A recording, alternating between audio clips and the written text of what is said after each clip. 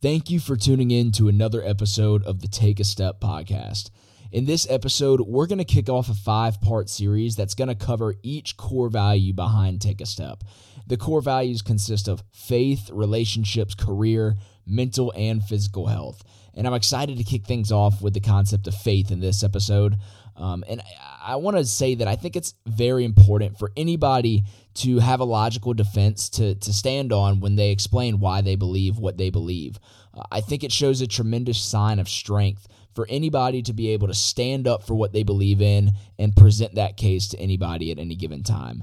So this is my example of that. I hope you enjoy. Sit back, relax, and enjoy the show. What's going on, and welcome to the Take a Step podcast. I'm your host, Josh Johnston, founder of Take a Step. It's a community that's focused on bringing together like-minded individuals who are all focused on growth so that we can really push each other towards maximizing each individual's God-given potential. If you find value in this podcast, please leave a rating and review on whatever platform you're listening on. It helps us to grow the community and ultimately change more lives for the better. Feel free to give me a follow on social media at __take a step __, and reach out to me if you have any questions or just want to connect. With that being said, let's dive in. What's going on, guys? Thank you for tuning in to another episode of the Take a Step podcast. I'm so excited for this episode specifically because we're kicking off a 5-part series that's going to be covering all the core values behind Take a Step. And to kick it off, we're going to be covering the idea of faith.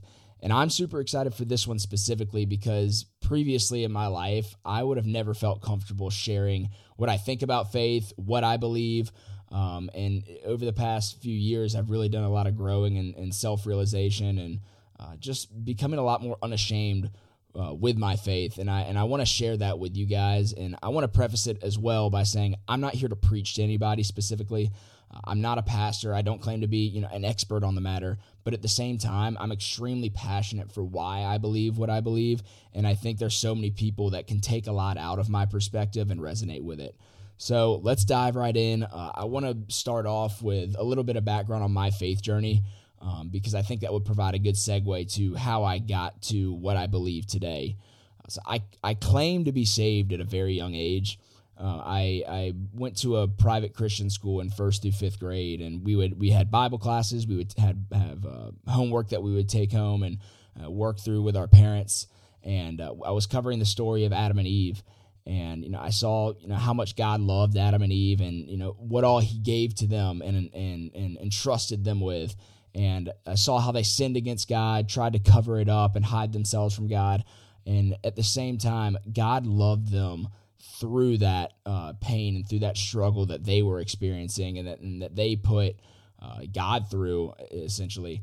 And I wanted a God that would love me through my trials and errors as well. So I talked with my mom. She explained to me the story of, how, God loves us and how He loves us so much that He sent His Son to die on the cross and pay the price for our sins so that we can, accept Him as our Lord and Savior and have a relationship with Him.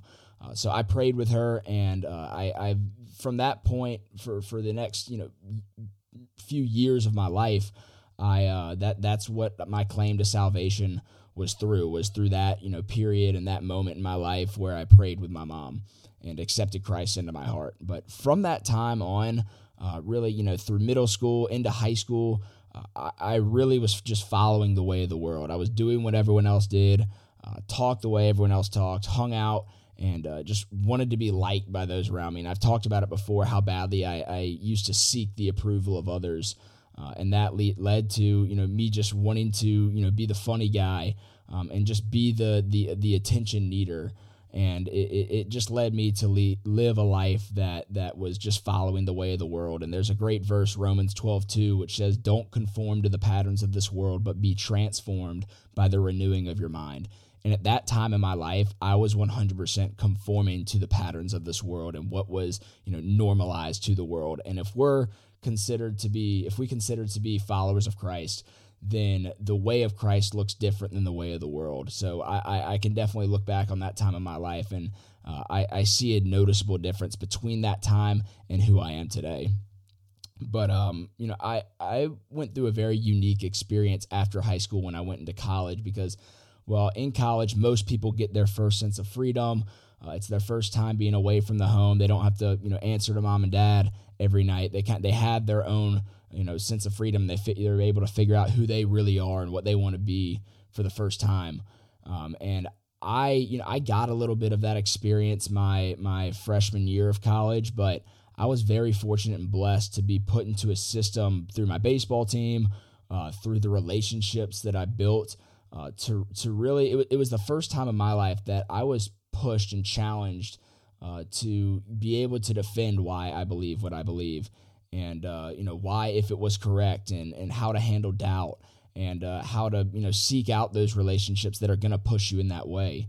And I'm very grateful for that time in my life. And moving on from there, at that point, I did so much growing and understanding my relationship with Christ, and really developed in that.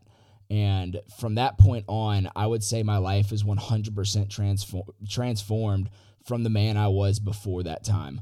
My wants are completely different. My desires, what I find my satisfaction, and where I place my identity has completely changed.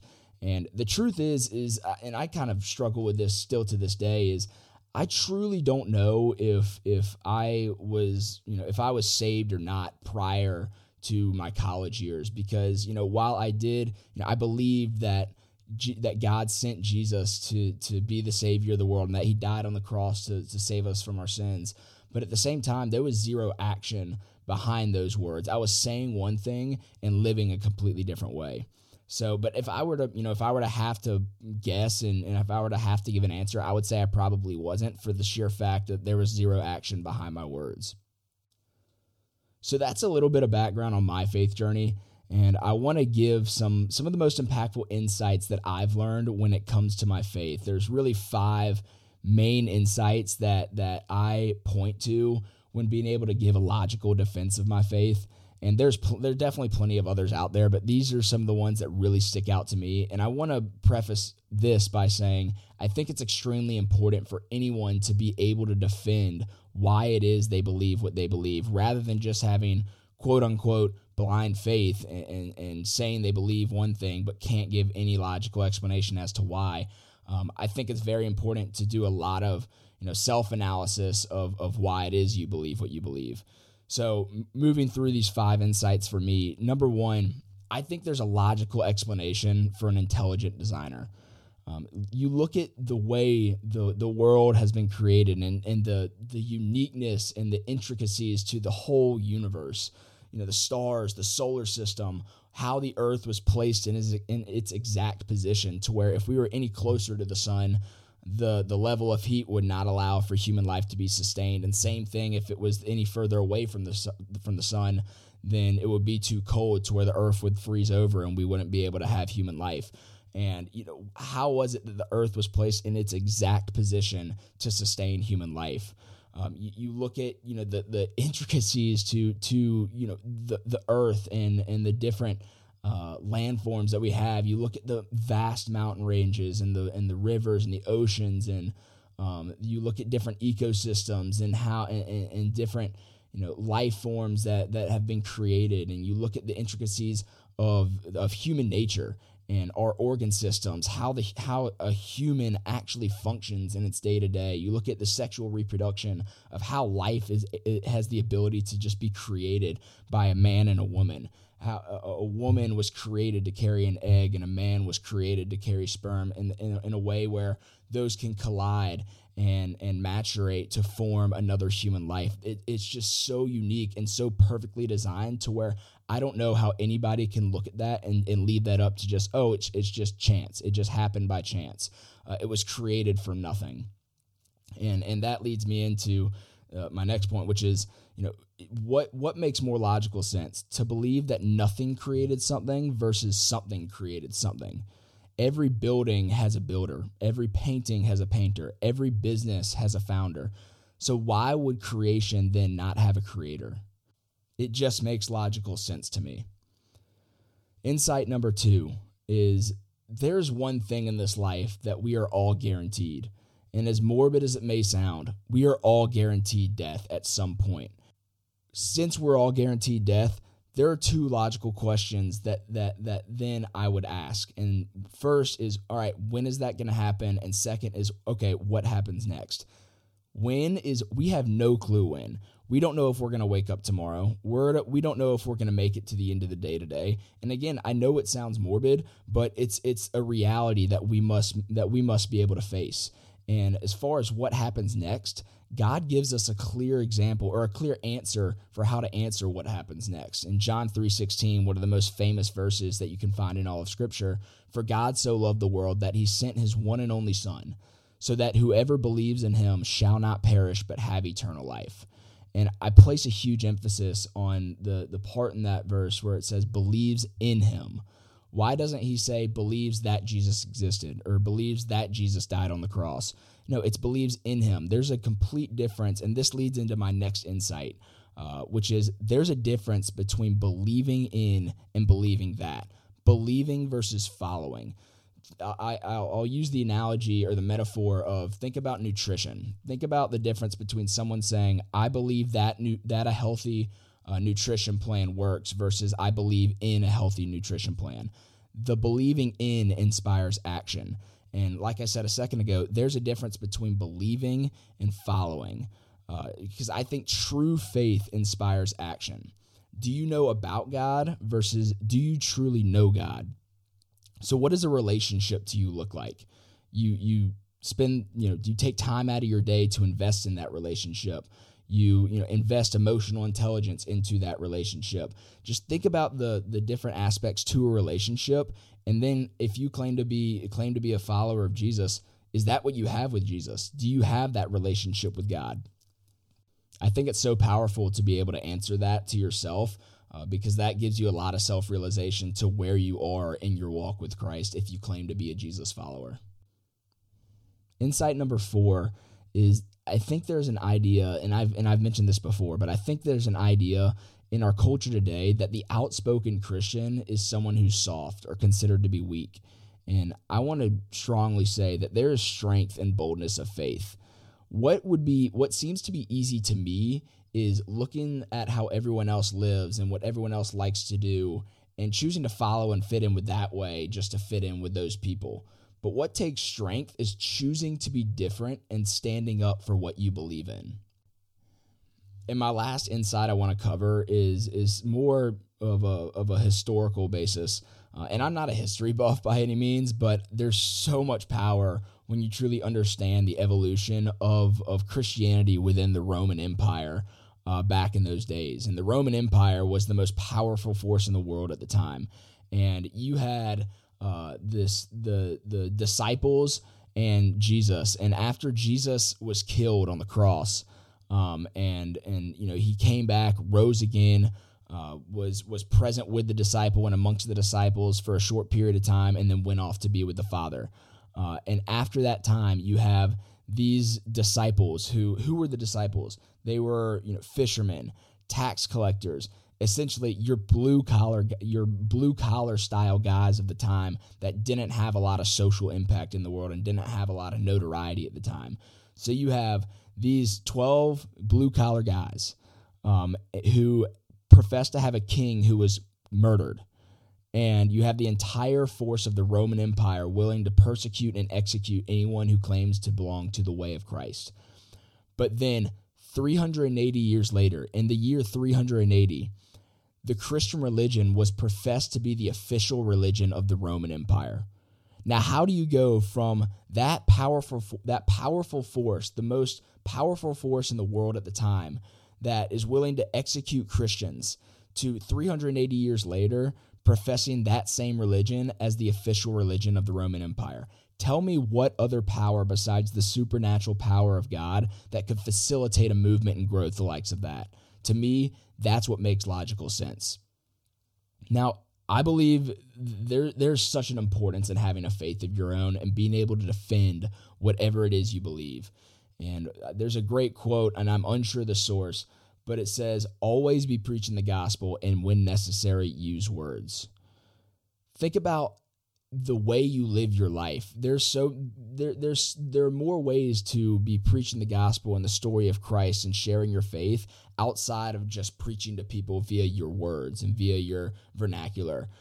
There should be a way you live your life that inspires people to want to know more about, what makes you live the way you live. Why is your demeanor the way it is? Why do you show so much love, and why do you experience so much joy throughout your life? And when that time comes, then you use the words. But you don't necessarily have to be, preaching via your words in order to share the gospel with others. Share the gospel through your daily walk and through your daily actions and how you live your life.